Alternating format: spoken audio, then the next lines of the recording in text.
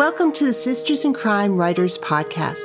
Everyone has a unique writing journey, so join us for conversations about those journeys from the writers themselves.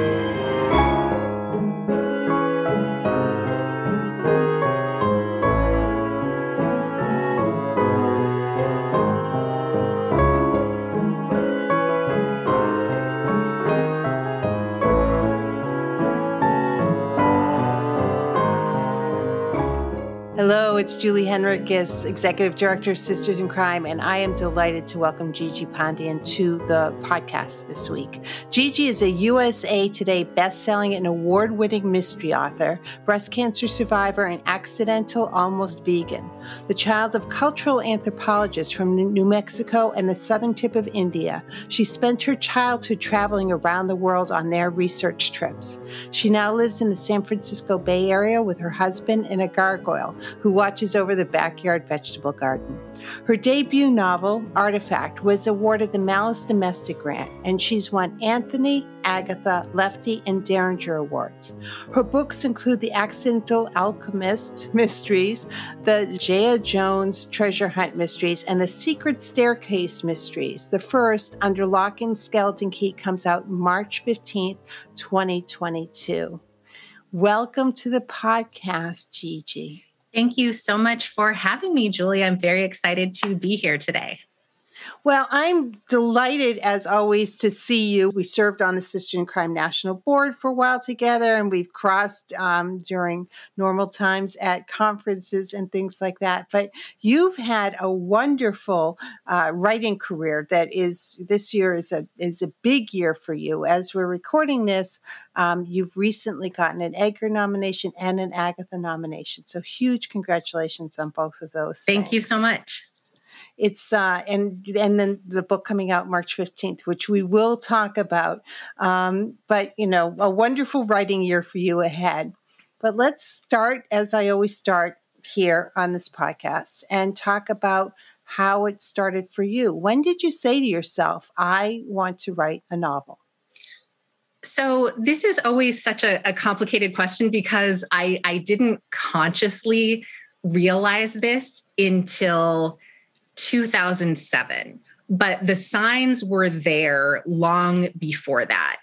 As when I was really little and obsessed with Scooby-Doo, I would make my mother make up more Scooby-Doo stories for me because I didn't want them to end. But whenever she would tell them, I started taking over the story and say exactly what the mystery needed to be. So that is the first known evidence. And then when I was traveling on my parents' research trips as an only child, I had to make my own fun so much of the time. There were sometimes other kids around, but and I would sometimes hang out with the adults, but adults aren't always so fun. So I would go make up stories about all of the places I was and the things happening around me and started to write those down. And those were always adventure mysteries, even from that young age. And I could go on with so many examples of things that I did, but I never really thought this is just like a fun thing. It never occurred to me that I would either do this as a career or even write a whole novel until I discovered National Novel Writing Month. The challenge, the NaNoWriMo challenge to write a 50,000 word draft of a novel in a single month. And I had, just been having fun playing around, writing little mystery stories, as soon as I could even speak. But when I finished that challenge, I was so excited that I had actually finished a novel for the first time, even though it was terrible and a draft and not nearly long enough and all of the things. But so I submitted it to the Malice Domestic Grants competition just because I was so excited that I had finished something. And I won the grant that year. And that was the push that I needed to think, somebody actually can see promise in this mess that I have finished. And that was really what made me think that I could actually write a novel and actually do this. Before then, I was just kind of bouncing around, never actually seeing it as something real. But that combination of NaNoWriMo and then having people see promise in my writing at Malice Domestic, that was really what set me on this path. Well, and let's back up a little bit, because when you're, that grant at Malice Domestic is competitive. I mean, it's that's a big deal to do with your first Nano novel.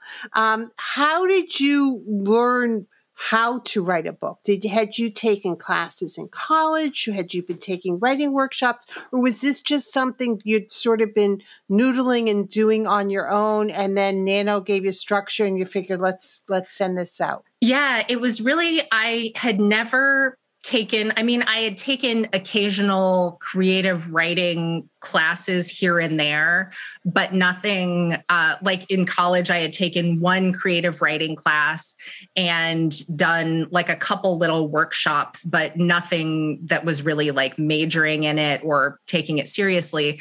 But I grew up in a house filled with books, and there was all sorts of genres, and my mother is still incredibly disappointed that I will not read all the science fiction books that she loves that are all around. But it was always the mysteries. It was always the mysteries that I went to, and not just the kids' books. But when I was little, I started reading other mysteries that were on the shelves, and then started, picking out my own from there. But there is something in having a certain type of book that you love. You really do internalize so much of that unconsciously without realizing what you're doing. And so when I started writing my first novel, I knew so much of that without realizing that I had. But then after the Malice grant, I did see that the book so I'll actually back up one slight tangent. It's actually, I connected with Sisters in Crime at that first Malice Domestic. And that's where I met people. I didn't know any writers before that, but that's when I got to meet people and who gave me advice about how to learn to actually turn this seed of a good book into an actual good book. And that's when I got to see, here's the things that I got right unconsciously, but here's the structure of figuring out how to actually make it from this good idea into something that other people would want to read. And, but so much of it was just from being an avid reader and loving the genre, that so much of that, I knew what I wanted to create, especially Elizabeth Peters. It was my main inspiration for that first Jaya Jones novel that I was working on, that I wanted to capture that same sense of an adventure mystery. I really wanted to do my own spin on that with Jaya. Yeah, I'm a huge Elizabeth Peters fan as well. So, I love she's amazing. Oh my goodness. And rereading her lately has made me an even bigger fan, because, as you look at it second or third time, you start seeing what she's doing as a writer, and how over the course of her career, she created this character that could grow for 20 books and over 30 years and keep you interested and still be true to herself. And it's quite the feat, but she was really good at it. Yeah. And with more than one character too. I actually have so Vicky Bliss was my favorite of her characters. I'm a huge Amelia Peabody fan as well, but people forget about Jacqueline Kirby, librarian Jacqueline Kirby. So I've actually been rereading the Jacqueline Kirby series recently, and it's so underrated. I agree. And a lot of them are on Audible. So if people like audiobooks, I think that Jacqueline Kirby's for a while were all free on Audible. But she is, I'm with you. Although Vicky Bliss, I think Vicky Bliss is underrated and underdiscovered as well. Yeah, Vicky's my favorite for sure. Yeah, she's a trip. She's a trip. So you've got, Elizabeth Peters is a great role model, because she had a really great career, and it was a long career, and she kept going. And Malice Domestic she was one of the founders. So it's a nice tie in there. But tell me about how you came up with the idea for that first novel. Was this something going into Nano you had no idea, or was this something that had been percolating in your brain, or a character had shown up and you just thought, let me take this November and see what happens? So I had actually filled several paper notebooks with ideas about Indian American historian Jaya Jones. And since I come from a multicultural background and I didn't really see a lot of that in the mysteries that I grew up loving reading, and I didn't realize, it's another thing that I did unconsciously without realizing what I was doing, is that I didn't really see that I was missing anything, because that's just what things were. And that's what, especially, and I love reading Golden Age mysteries too. And so obviously there's not really diverse cast there, but I wasn't actually thinking about missing anything because those books are amazing.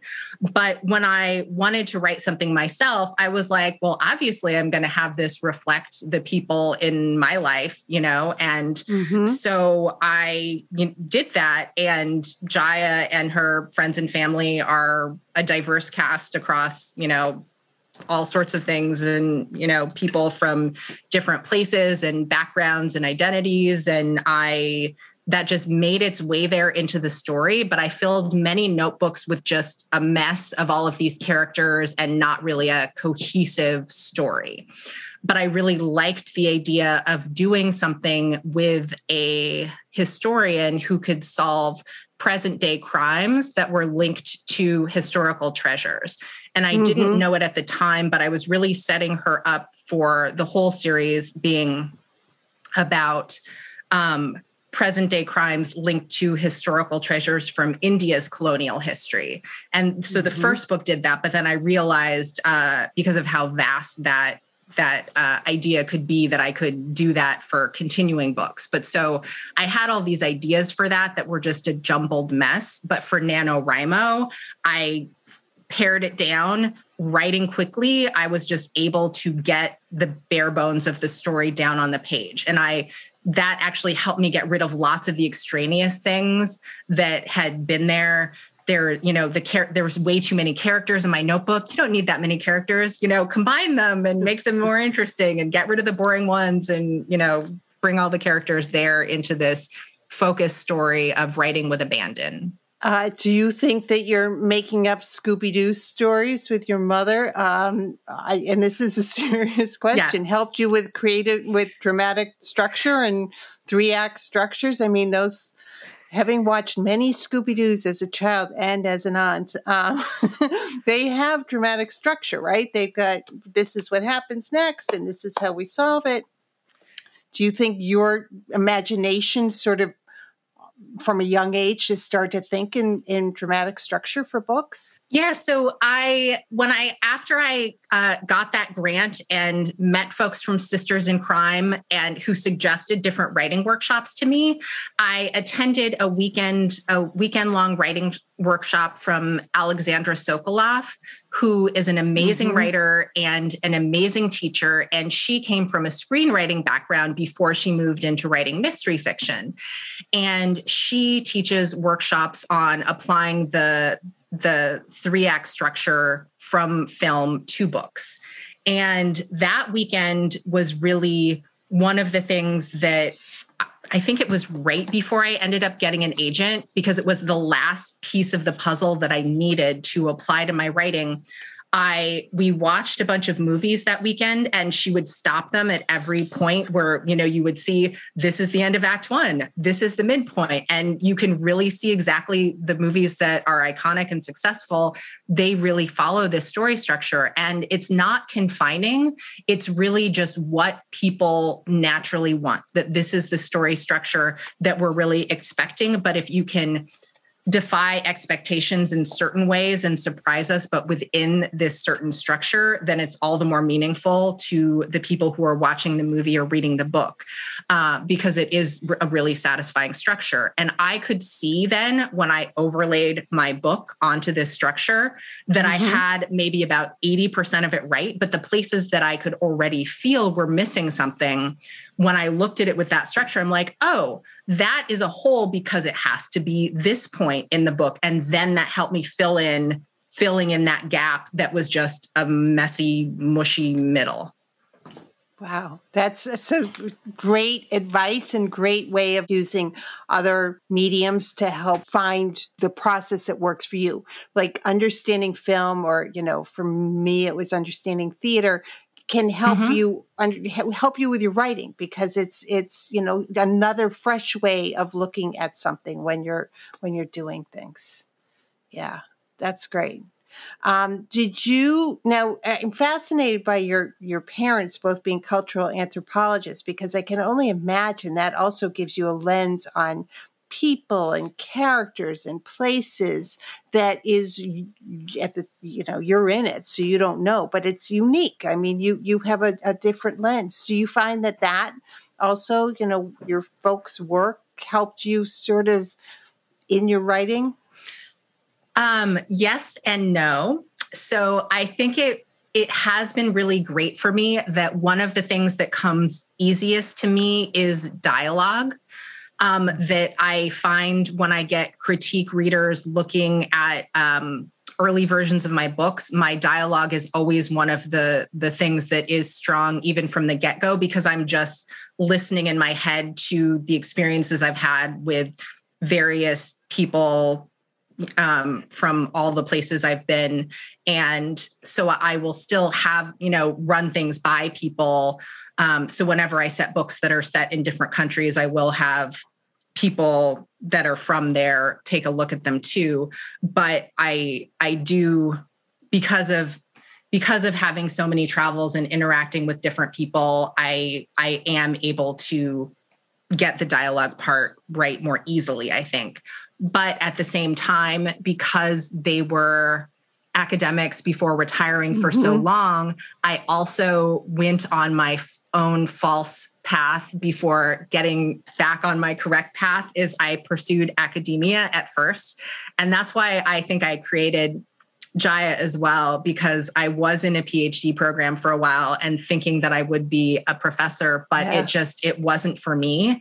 And so when I created my first character, I did want to give her all the adventures that I thought one should be able to have in academia, but isn't actually real life. Like I love doing all of the research that I get to do for all of the books I write. I love doing that, but then I didn't want to do that in an academic setting. And this way I can explore so many more different ideas and, I mean, I wish I could have been an academic and loved that like they did, but it just was not for me. So I did a little detour, a couple years, going and doing that before I did actually drop out of that program, that PhD program, before I had decided to take my writing seriously. That was several years before I had actually finished the novel. But after I left that program was when I started working on this novel just in my notebook and created Jaya. So I gave myself the fun adventure academic after I left my own academic path. And you said it was always going to be crime fiction, right? Yeah. There's nothing else that I read widely. I mean, I think I read widely, but probably 75% of the things I read are mysteries of some kind. But all across the mystery subgenres. But I also love reading nonfiction, and I'll sometimes read other things in other genres as well. But those mysteries are just the ones that have always appealed to me. And my mom, even still, when I will go visit my parents, that she will leave certain books in other genres, like on the guest bed, and, just in hopes. And she'll be like, oh, just read the first chapter before bed, and then you'll want to take the book home with you. And I'm like, that was a good first chapter, but I don't want to keep reading, So it's so interesting how different tastes are like that. But it's just, I'm a mystery person. And tell me a little bit about your writing process. Are you a plotter? Are you a pantser? You've been talking about the notebooks filled with Jaya and her adventures and thoughts and things like that. But, how do you start a novel? I start on a paper notebook always, but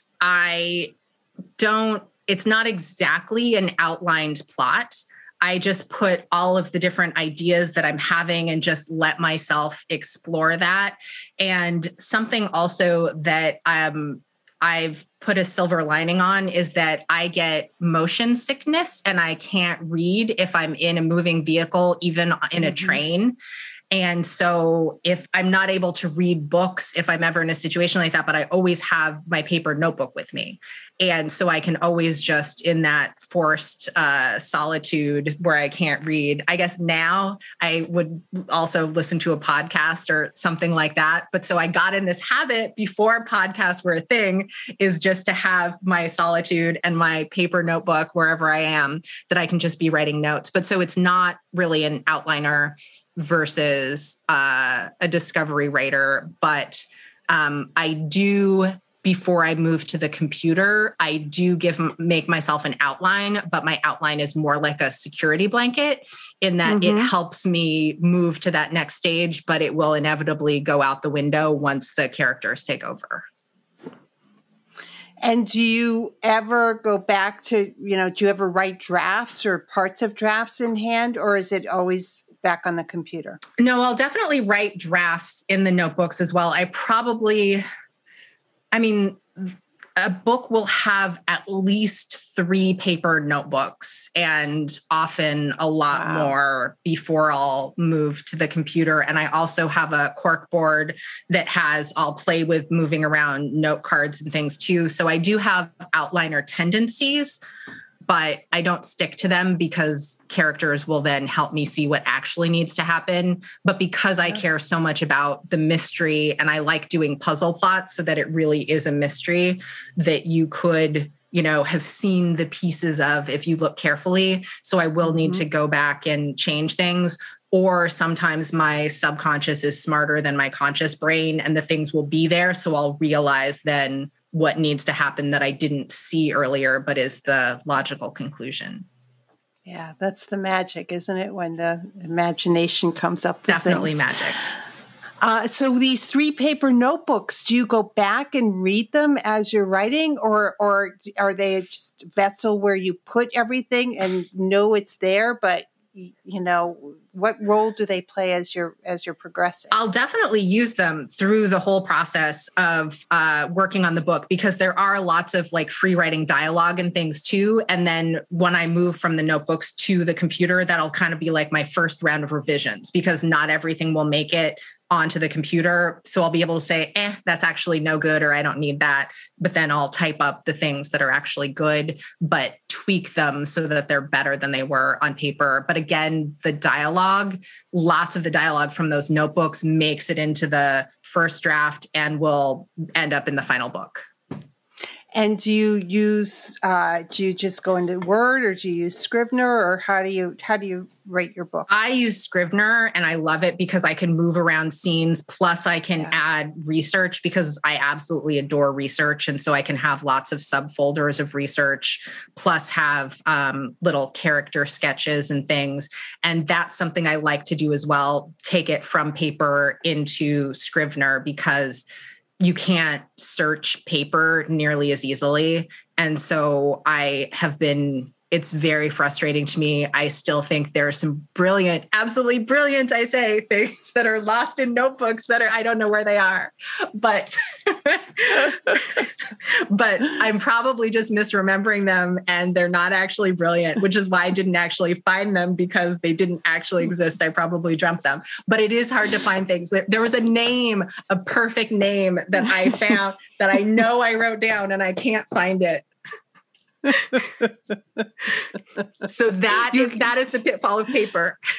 Yes, that is the pitfall of paper. But at least it's 3 notebooks to look in instead of 10,000 pieces of paper, laying all over the house, or piled up in a notebook or something. It's true. But then after I move to the computer, I'll still print out. I have to, because paper that does something different to the brain. So then I'll print out the draft and then mark up that. So then I have binders too of all of those with my notes in them. So my little house isn't big enough for being an author. It's not good. Now, do you work on one thing at a time, or, do you work on a couple of projects at any given time? From start to finish, that's a difficult question to answer, because between when I have an idea and when a book is published, I will work on many things. But when I am focused on a certain version of a certain book. So if I'm on my first draft on the computer, or if I'm working on my editor's revisions, that I can't think about anything else when I'm in that headspace. And so for at least a month at a time, I'll be focused on a project, but not for the whole year or more that it takes to finish something. And that's not even the last little copy edits before something is published, but because it's a really long process. It is a long process. And I also have notebooks that are ideas for things that I haven't written yet and haven't been contracted for and haven't had time to work on. But I feel like when I have the little spark that I want to work on that, then I'll pull that up. But for now, they're just sitting in those notebooks percolating. And do you have, do you start a new notebook per idea if you feel like it's really, or do you have like a general ideas notebook? I don't have a general ideas notebook. I will just start a new notebook that I'll call something silly, on the cover, so that I can, when I'm looking through my shelves of notebooks, that I can find that. Yeah. I love it. I mean, this is deep in the weeds, but this is really interesting. Especially, having the tangible things to go back to, I think is tremendously helpful when you get tons of ideas swirling in your brain. Mm-hmm. I love it. Yeah. I love having those notebooks. So I've been, it's been disappointing that I haven't gotten to, I love the feel of notebooks, but that I haven't been out in the world as much lately, to be like browsing in stationery shops. Yes. Then I still browse in different stationery shops online, but it's not the same as being able to pick it up before buying it. Yeah. So, yeah. And feeling the paper and feeling the pen on the paper and all the rest of it. Yep. So your writing journey, I love all the information you're talking about, you're sharing. What's the best piece of writing advice you've gotten and given, perhaps? And what's the worst piece of advice you've either gotten or you've heard? The best piece of advice that I would love to give everyone is not to compare your writing journey to anyone else's. We are all on different journeys and we are all at different stages of our journeys. And so I've now been a published author for 10 years as of this year. And so I have had many twists and turns and ups and downs, and it's been an amazing wild ride. And I've met so many amazing people and had so many wonderful experiences, but there have also been challenges and different decisions I've made for different reasons. And so there's a countless number of different ways that all of these things can interact in any individual writer's life. And so there is the temptation to compare where you're at to where somebody else is at, and we're not on the same journey or on the same path. And so it's frustrating to see if people feel bad that they're not having some expectation, because this is a wonderful career, but it also is a challenging one. And so you should focus on what brings you joy and how to meet your own goals in writing, rather than thinking that you should be comparing yourself to somebody else. Right. That's excellent advice. Excellent advice. And what's the worst piece of advice? I think that it would be the flip side of that, but just more specifically, if there is any proper way to have a writing career. You can choose your own path if it's traditional publishing or self-publishing or a combination of the two, or that you like to write one book a year or one book every 5 years, or whatever you want to do, that should be your own decision, not having somebody tell you that there is one right way to do it. I think that's also great advice. And I've noted in your career, so 10 years is a long time to be and stay published. As you said, there are twists and turns, and you've been nimble in how you've dealt with things as far as, taking things and maybe publishing them yourself afterwards, or, just figuring out different paths. And now you're sort of stepping up. But what do you wish you'd known sooner about the whole publishing journey, which is separate from your writing journey? Your writing journey you can control. Your publishing journey, you can have a say in, but there's so much that's out of your control. Okay, you're gonna hate my answer to this, but I don't actually have anything to say here because I feel like I did make the right choices for every state. So even if things didn't turn out as I expected, I really feel good about all of the choices that I made at different points. But I think that I have a perspective that I've been able to make those right decisions. It was 11 years ago now that my agent had been pitching my debut novel for more than a year when I was diagnosed with breast cancer. And I missed, this is actually a true story, that I was at the hospital getting that diagnosis when I missed a call from my agent that it was time for plan B, because she had exhausted over the whole year, like all of these agents and things. And this was the first Jaya Jones novel. And so we kept hearing from editors that I have a cozy voice, but it wasn't cozy. So what else had I written? Yeah. And I wanted to write the story I wanted to write. I didn't want to write exactly to what certain conventions were. And I took that as a sign that I needed to take control of something at that point in my life, when she was also, we were going to figure out what to do next. So I had a year of cancer treatments ahead of me. And so I gave myself that year to learn how to self-publish. And this was before there was nearly as much out there about self-publishing, because this was 11 years ago. But so that was absolutely the right decision for me at the time. And I had a joint celebration at the end of that year. That was when I finished my year of cancer treatments and released the book. And things fell into place from there, because the whole cancer thing really puts so much into perspective. And Absolutely. My writing group was one of the, they were amazing through that whole time too, in addition to my other friends and my family, in terms of being there for me during that time. But that also helped me figure out what I actually wanted out of my writing career, because it just puts that in sharp focus. And so all of the decisions I've made, it still doesn't make it an easier path, but for me, I could just more easily say, this is what's right for me. I don't care if, somebody else is telling me I should do a certain thing.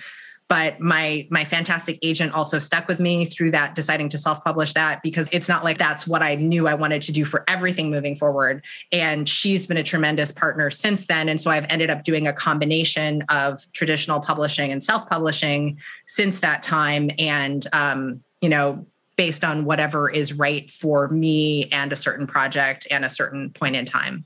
Which is great. You're really carving out a career that's yours, and you're making very active decisions on every step. So it's inspiring. One of the other things that's inspiring that you've done is built a community. So you're one of the 3 co-founders of Crime Writers of Color, along with Walter Mosley and Kelly Garrett. And that organization is now, you said before we got on the air, has over 300 members. And it's 6 years old now. Is that right? No, it's 3.5 years old now. Wow. So it was 2018. Yeah, I know. Time is so strange right now. Time is so strange. So 2018. So it wasn't even around before COVID hit for that long. I mean, it was still a toddler when COVID hit. Yeah. Yeah. So I know how great this organization is, and how it's changed things and helped everybody get rid of the excuse of, but I can't find a writer of, this background, or I can't do this, or I can't do that. It's like, no, we have over 300 members. There's no excuses for publishers, for readers, for libraries, for booksellers, for anybody. But it's also a tremendously supportive community. I'm always amazed on social media about the joy and the celebration and the support that crime writers of color give each other to, celebrate a book birthday, or, Edgar nominees or Agatha nominees. And building community is so important. And you talked about Sisters in Crime as early in your career, but can you talk about this organization now and what you were hoping to accomplish by creating it, and how you're feeling about it 3.5 years in? Yeah, no, Sisters in Crime was actually one of the inspirations when Kelly and I first started talking about the idea that then ended up becoming Crime Writers of Color. And just to have this community and to be able to advocate for people who weren't necessarily getting the recognition in the publishing community.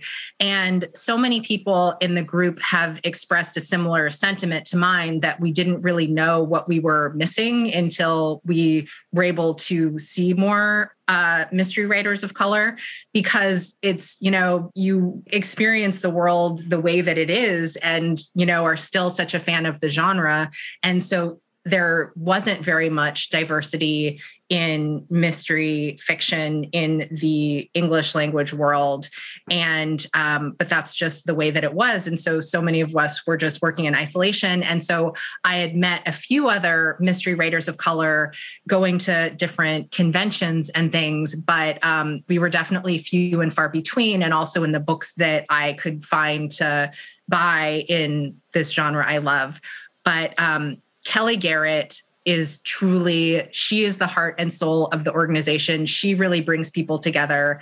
And so she started having a conversation with Walter Mosley, who she met at an event, that when she heard that he was interested in, doing something like this.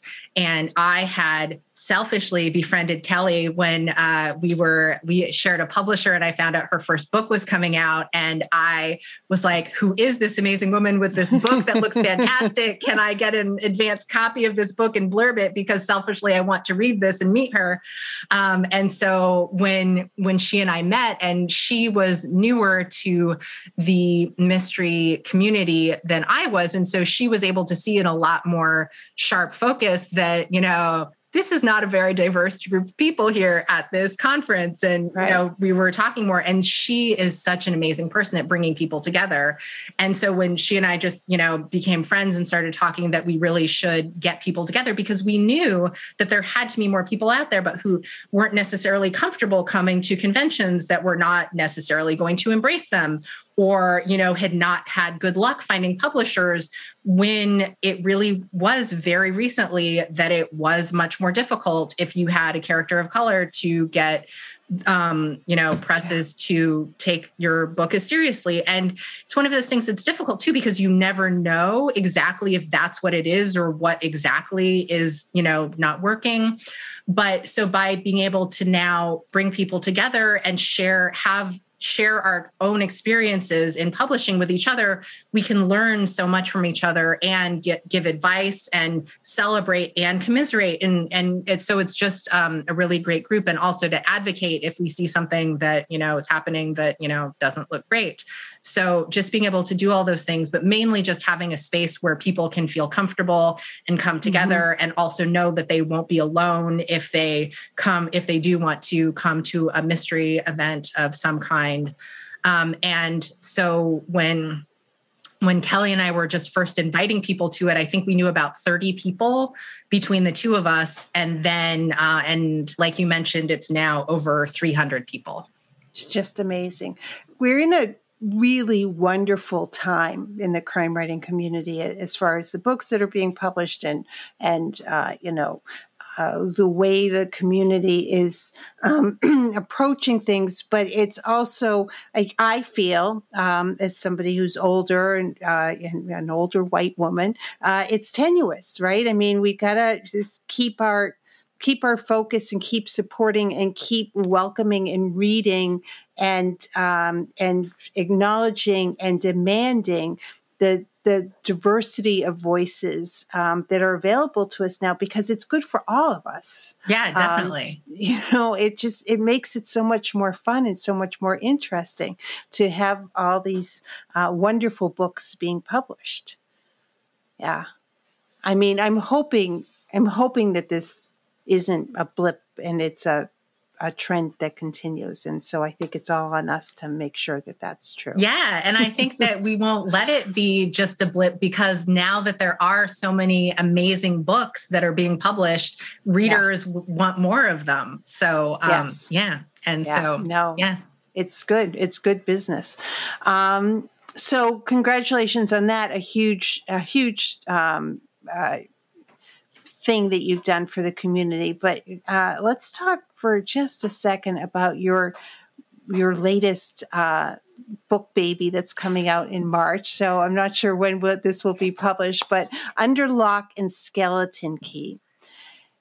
Can you talk to me about this book and how it was born? And, it's because you've had a couple of long running series, and, tell me about this book and this conceit. And as I'm looking at Gigi, I'm seeing her wonderful cover in the background. And I highly suggest folks get on the Google and look at it, because it's a really fabulous cover. I have really lucked out with wonderful book cover karma. I've had so many amazing artists work on my book covers, so I'm very lucky there. But yeah, so the origin of Under Lock and Skeleton Key, like so many things in my publishing journey, this is a long and winding journey, but I'll try to make it succinct. So after but it does have a long story though, that sort of originates at that 10 years ago time when I was going through cancer treatments, because two important things came about that year, in addition to wanting to publish the first Jaya Jones novel on my own, was that I wrote, while I was going through chemotherapy, I wrote the first draft of the novel that became my first Accidental Alchemist novel, because that series is about a centuries-old alchemist, because, finding the elixir of life is, I was going through chemotherapy at the time. So as you might have noticed by now, my subconscious does so many things for me. So I had written that draft. It was a darker draft then became a lighthearted, cozy paranormal series afterwards, but because that's my natural voice. But also, while I was going through chemo, and my writers group got me this amazing wig that then became my mystery conference wig for the next year when my hair was growing out, when I could go back to do things. But so my writers group was so amazing to me, and they were just such a big part of my recovery, that I decided that I would take my writers group to Edinburgh, Scotland for a writing retreat, that I would rent out a huge flat for any of them who wanted to come, and we would do a week-long writing retreat. So this was a couple years after I finished chemo. I said, for my 40th birthday, I will make this happen. And so several of them came over, and we had an amazing writing retreat. And that was 6 years ago now that I started working on the book that became Under Lock and Skeleton Key, because I wanted to, at this writer's retreat, I was like, this is my post-cancer big celebration writing retreat. I'm going to write the book that I've always been scared to write, but want to write. And so Tempest Raj is a stage illusionist who is able to, she creates misdirection for a living. So her, wonderful amateur sleuth skill is being able to see through misdirection. And I've always loved locked room mysteries and impossible crime stories. That's why I'm a huge fan of the golden age of detective fiction. So I wanted to put my 21st century spin by having this multicultural 21st century millennial woman who is able to take some of the same types of impossible crime situations but solve them for the 21st century. And so the whole series is, each of the books is going to have a locked room mystery in it that she can use her skills to solve. But because this was the book that I really wanted to throw everything into, that I had always wanted to do, I threw everything into that first draft that I was working on during that writer's retreat, which is why it took me several years how to tell her story, because I wanted to have all of these Gothic elements and these supposed hauntings, but that weren't really. There's a family curse in her story. And so the little tagline for the book is an impossible crime, a family legacy, the intrigue of hidden rooms and secret staircases. Because her family business is that her mom and her dad started is secret staircase construction, which builds secret staircases and, hidden tree houses and secret gardens and all sorts of like sliding bookcases and things into people's homes, because her dad is a carpenter and her mom was a stage magician. So what happens when a carpenter and a stage magician fall in love? They form secret staircase construction to bring magic into people's homes. So it took me a long time how to pare down all of these ideas swirling around into an idea that gelled together. And it was actually the start of the pandemic when I had to cancel a research trip for another book. But then I'm like, I am going to make all of these ideas work that I had just been working on in fits and starts for several years.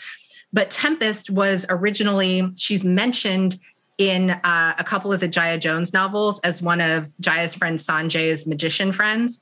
And then I wrote a short story about her, and then she still wouldn't stay out of my head. And so both she and Sanjay are two of the stars of this new series, because Sanjay, who performs as the Hindi Houdini, they're just so fun to write. So I love him. So he's a big part in this series too. So this is a book that I'm so thrilled that is finally going to come out in the world, because it took me so long to find out how to tell the story. And my agent found a wonderful home for it. And I'm so thrilled that it's about to be out in the world. And once you said, beginning of the pandemic. So again, as we're taping this, it's, about 22 months ago. How long, once you said, all right, I'm going to wrestle this book, how long before you were able to take all those years of work and get it to a place where you could, query it and then get it published? Well, I actually, because there was so much work that I had already put into it, but in different incarnations. Like I had tried to write it as a thriller at one point and have it half in Scotland and half in California. I had done all the things to try to make this book work. The pandemic is another one of those things that just makes you be like, well, this is what life has given me. I'm going to throw myself into this. It took me a couple of months to get a proposal together. And my agent ended up selling it at auction just on proposal, because I had all of the ideas that I knew exactly what I wanted to do. But so I did have maybe like 6 chapters plus another 20 pages of proposal. So there was a lot there, but it was still just on proposal. And then I was able to work with my amazing editor to finish writing the book. It's so exciting. I love the story, the story leading up, and I can't wait to read the book, but I love the story reading up. And I love secret staircase builders. Like, why don't we have those? I mean, are there such a thing? Like, that would be the greatest thing in the world. I mean, right? There are individual. So you can actually buy a kit to give yourself your own secret, sliding bookcase that opens into a thing. So this company has to do things extra magically so that people don't just buy this like kit that they can build themselves. So they bring all sorts of added little magical elements and things. So it's so much fun to write. It's so much fun. I can't even imagine. So are you working on... The wonderful thing about selling on proposal is that you sell a couple of books or 2 or 3 books on, a contract. The challenging thing is then the deadlines start. So are you working on the next book in the series? I actually just 2 days ago turned in the edits to the second book in the series. So now I have to get back in the headspace of the first book. But now it's actually so fun because I know the characters even better, because it is there's so many recurring characters in the series that it's really fun to spend time with them. But yeah, so now I need to start talking about the first book in the series. Yeah, start talking about the first book, wait for the edits on the second book and, the next, and then start working on the third book. I mean, this is, and so it continues. It's exciting. Yeah. It's exciting. So I love this conversation. I love your writer's imagination is a gift. I mean, I know you know this, but it's, it's a gift that it inspires. It's really interesting how you've sort of taken these things and come up with these wonderful stories. Thanks. Yeah. Thank you so much for being on the podcast and for talking about your journey and for the work you do. And congratulations on the new book. Thank you so much, Julie. It's been wonderful chatting with you.